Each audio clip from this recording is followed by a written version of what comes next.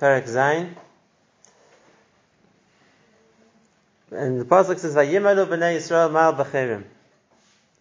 Klal Yisrael broke the cherim, which means the consecration that Yeshua had made of all the property of Yericho. It was meant to be kodesh. So me'ilah means to steal from Hekdesh, and Klal Yisrael were guilty of stealing from Hekdesh. What happened? Vayikach Achon ben Karmi ben Zavdi ben Zerach Matzi Yehuda min hacherim. There was one individual, Achon, who took things from the cherim. We'll see later on what he took. Vayichar af Hashem b'bnei Yisrael. And as a result, Hashem was angry with Bnei Yisrael. The Malvin points out here a yesod which is important to know for the whole of Nach. And that is, we saw that when Klal Yisrael came to Eretz Yisrael, they started what was called the concept of arvus. In other words, communal responsibility. That Klal Yisrael were responsible for each other. And therefore, it wasn't that the matzah that there was in the Midbar, that the person who did the Aveira was responsible for it and the rest of Klal Yisrael didn't suffer. We see that by Achan himself. We're going to see Achan himself had stolen from the Cherim of the Midbar as well. There was a time in the Midbar when Klal Yisrael fought a battle against the Knainim, and they called the place Chorma because there also everything was designated to be used for Hekdesh. And we're going to see in Achan's confession later that he claims that he stole from the Cherim then also, and there we don't find Klal Yisrael suffered as a result. They weren't held responsible for that. In the Midbar there wasn't the principle of Arvus, and therefore those who had done the Avera were responsible, those who didn't were not. Here in Eretz Yisrael, the first thing we see is the principle of Arvus. That's what it means, Vayimalu b'nei Yisrael. And therefore the responsibility is put on the whole of Klal Yisrael. Vayimalu b'nei Yisrael. They all are considered responsible for what happened. And after that, Vayichar af Hashem b'nei Yisrael. The anger was directed to the whole Bnei Yisrael. Now, even if there's Arvus, right, the Malvin points out an important principle, and that is that there's a big difference between when Hashem punishes or Hashem withdraws His hashgacha. Sometimes HaKadosh Baruch Hu punishes. And on that we have a pasuk in the Torah, Nefesh HaChotes Hi Tamus. That normally when Hashem chooses to punish, He only punishes the people who deserve to be punished. Arvus doesn't mean that those people who are not guilty are going to get punished by Hashem for an avera they didn't do or they weren't responsible for. So where does Arvus apply?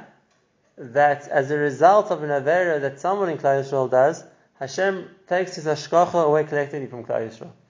And therefore, Klal Yisrael are going to suffer for it, but not because Hashem is choosing to send them a punishment, but as a result of Hashem, so to speak, removing His hashgacha.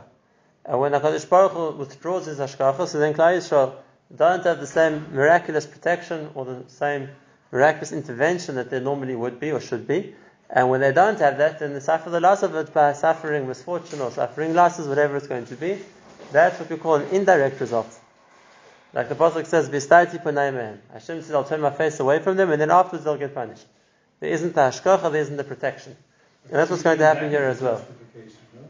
The fact that Hashem takes His protection from Klal Yisrael is because Klal Yisrael collectively don't deserve it. But it's not the same thing as being punished. That punishment directly from Hashem, so to speak, is only for someone who deserves the punishment. The fact when Klal Yisrael don't deserve to be protected is a different madrega. Let's explain it a little bit better. Let's explain this yesod based on how the Ramchal explains it. And the Ramchal explains what he calls hashgacha klolus. And that is, there's a difference between when someone deserves to be punished or when someone deserves to be saved. And the Ramchal explains it like this. The Gemara says a person should always look to avoid a makom sakana. A person should always look to avoid a place which is dangerous. The Gemara says if there's a dever here, if there's a pestilence, a plague in the place, a person should run away. A place where there's a magayfa and people are dying, so it's a sakana to be there. Asks the Ramchal a question, why? Hashem judges each person. And if that's the case, if he deserves to be punished, he'll be punished. Whether he's in the place which is dangerous, whether he's somewhere else. If a person finds himself in a battle zone, so it's a makom sakana, he should run away. Why? People can die in safe countries as well. Says the Ramchal Yisod. And he says like this. He says there's a difference between the hashgacha klolus and the hashgacha pratis. In other words, in the place where the bullets are flying, bombs are falling, people are dying. So if it's a place where there's a makom sakana, So of course every individual gets judged. And of course HaKadosh Baruch Hu decides the fate of each person and nothing happens by chance. But the question which each person gets confronted with in the Beis Din Shel Ma'ala is, does this person deserve to be saved? Because there's a widespread destruction, because people are dying, so each person is judged, does he deserve to be saved? Mashenka, if a person's in a peaceful place and nothing's happening, everything's calm, so of course the people who get punished. There are car accidents, there are illnesses, there are all kinds of other accidents as well, things which happen. And everything happens because Hashem wants it to. But there the question is, does this person deserve to be punished? When the backdrop of the place is punishment, then the din of each person is, does he deserve to be the exception from the rule? And does he deserve to be saved? Whereas if the backdrop of what we call the hashgacha klalis of the place is that it's a place which is at peace, a place which there's no misfortune happening right now. It's not at war, there's no major, so to speak, sorrow which the place is facing. So then the question is the other way around. Is a person that bad that they need to be the exception to the rule and be punished? And there are a lot of people which will fall in the middle category. Which means, a tzaddik gomer, yes, even in a time of war, he deserves to be saved. Nothing will happen to him. You can walk through the battlefield, the bullets will fly, the bombs will go off, and he'll be saved. If it's a tzaddik who deserves it, Hashem will protect him. He deserves it, he deserves it. The Rasha Gomer, who deserves to be punished for what he's done wrong, they could be in a peaceful place as well. Hashem singled him out for punishment, he'll get punished. But there are a lot of people in the middle category. And therefore, if the question is going to be, do they deserve to be punished? No, they're not that bad. They don't deserve to be punished. But if the question is going to be, do they deserve to be saved? They're not that good either. And if that's the case, for people like that, it's kedai not to be in a makom sakana. Because the makom where they're in is going to define, so to speak, the question which is going to make a difference to what the din is going to be for them. Do they deserve to be punished? Do they deserve to be saved? And that's the same idea over here. When Klal Yisrael collectively do something wrong, it's not every yachid. So is there a din on each person he deserves to be punished? No. He's done nothing wrong. But Klal Yisrael collectively lose their schus, so to speak, of protection. Because that schus they're only because deserving. that schus was only there as Klal Yisrael as a whole deserving that schus. And when that's no longer there, so now the question is, now it's a matter when there isn't protection. And in a matter where there isn't protection, then the question is in each person does deserve to be saved. And therefore, the way Klal Yisrael lose, so to speak, from Arvus, is not because I take personal responsibility for someone else's Averis, but the matter which is brought about when Klal Yisrael do Averis, even when some of Klal Yisrael do Averis, is that there isn't the natural protection that Hashem normally gives Klal Yisrael. And now Klal Yisrael aren't being protected as a unit. And therefore, each individual is standing on his own merits. The mile of Arvus, of communal responsibility, is communal protection. That when we, Klal Yisrael, are all doing the right thing, Hashem protects all of us together. When there are those members of Klal Yisrael who are not doing the right thing, then Klal Yisrael collectively loses protection. And when Klal Yisrael collectively loses protection, then each Yochid has to deserve to be saved. And that's the same idea over here. Because of the fact that Achan took from the Cherem, so the result was that Klal Yisrael collectively lost their protection. And now you're going to see, we made a Klal Yisrael suffered losses because of that. That's the first point. The second thing we see is an amazing thing. We saw before, Hashem didn't expect them to make the Cherem. That would mean that The second thing we see, is responsible because he. time of the Churban, Hashem sent the Malach Gabriel to write a Tov Shel Tichya on the heads of the Tzaddikim. And because they were Tzaddikim Gemurim, which means even though Klal Yisrael collectively was going to get punished, Hashem had decided to bring the Churban, but the Tzaddikim were on the level that they deserved to be saved as Yechidim. And therefore they were singled out to be saved originally, until the Midas Hadin convinced Hashem that they deserved to be punished. Why? Because they didn't give Techacha to the Rishonim. So this wasn't the problem of the Rishonim, so to speak. It was a problem with them. You were mechuyev to give Techacha. There's a taina on you, and if that's the case, they didn't deserve that special protection that they were meant to have. So it's true. If a specific tzaddik, there's a taina on him as an individual, then he can get punished.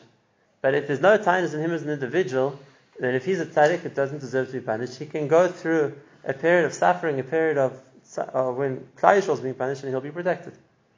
The example for that is Yirmiyahu Navi. Yirmiyahu Navi, who was also alive at the time of the first Churban, he was protected.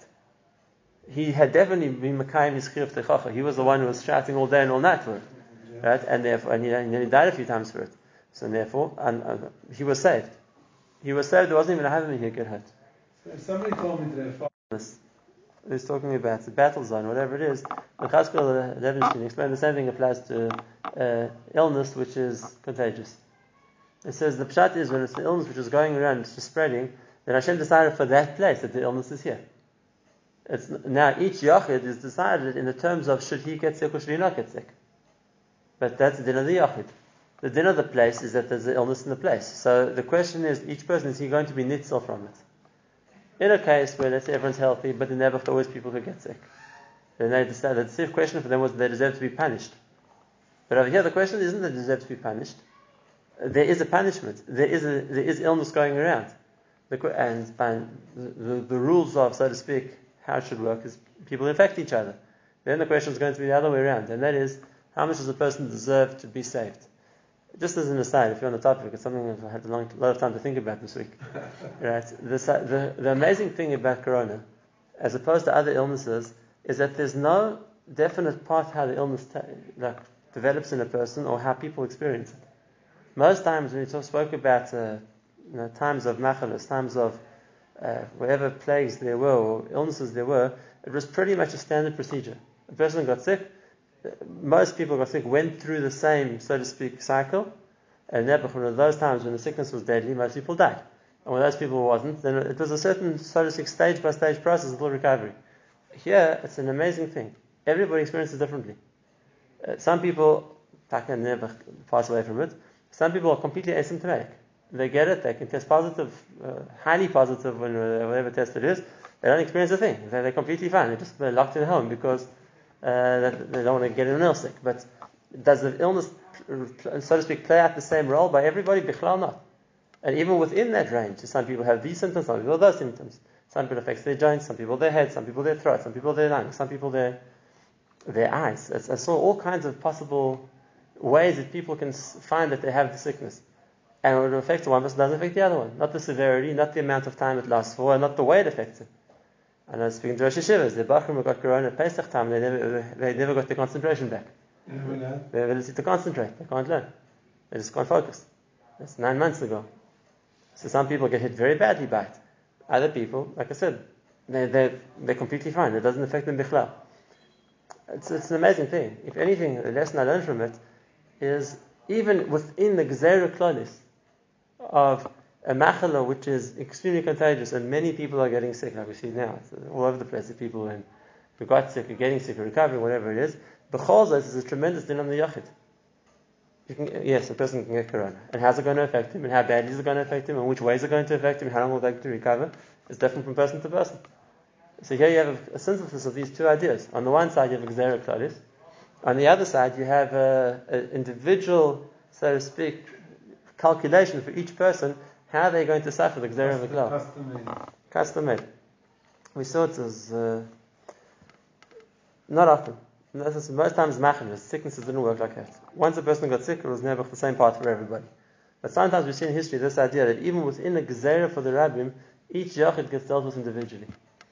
That's the first point. The second point we see in the Pasuk, and that is, no one asked him to make this Cherem. No one asked, Hashem didn't tell him to make the Cherem. Klal Yisrael made the Cherem. But B'chol zos, when Klal Yisrael broke the Cherem, it caused Charinaf. And this is something we see a number of times in the Torah, and that's the danger of Nadarim. And that is, no one asks a person to make a neder. Not Nazirus, not Nadarim, or anything like that.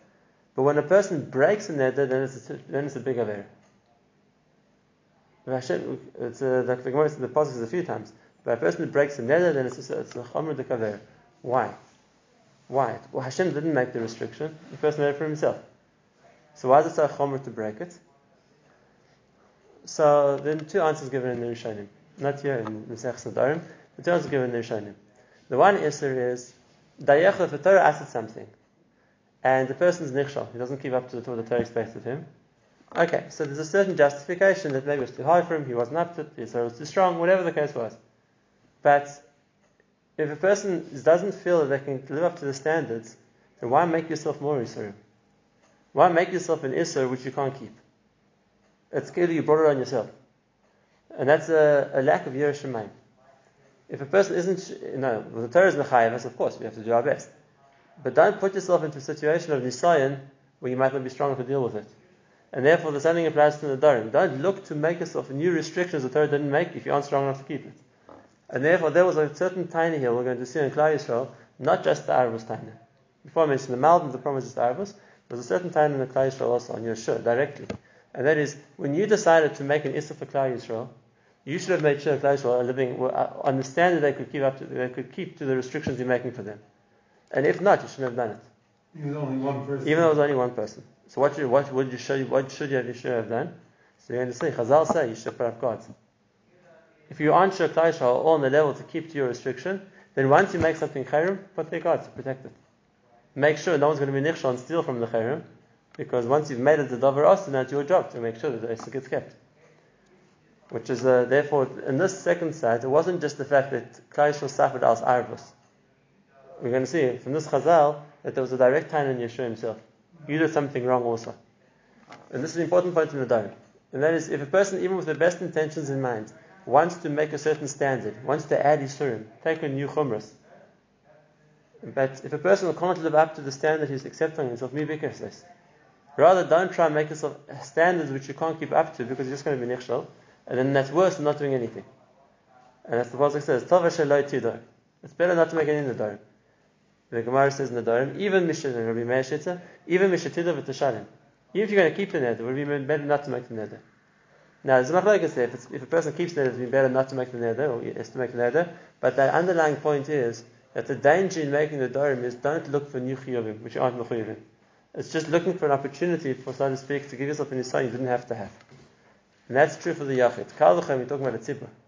To make restrictions on the tzibur, which the tzibur can't keep, is a dangerous thing. Because why make the chiyuv which people can't live up to? It's just making a problem, so to speak. The Darim has its own chumrah, but there's a Misal Haskell here for anyone who's in a leadership position. And that is, don't make a standard too high for people to keep to.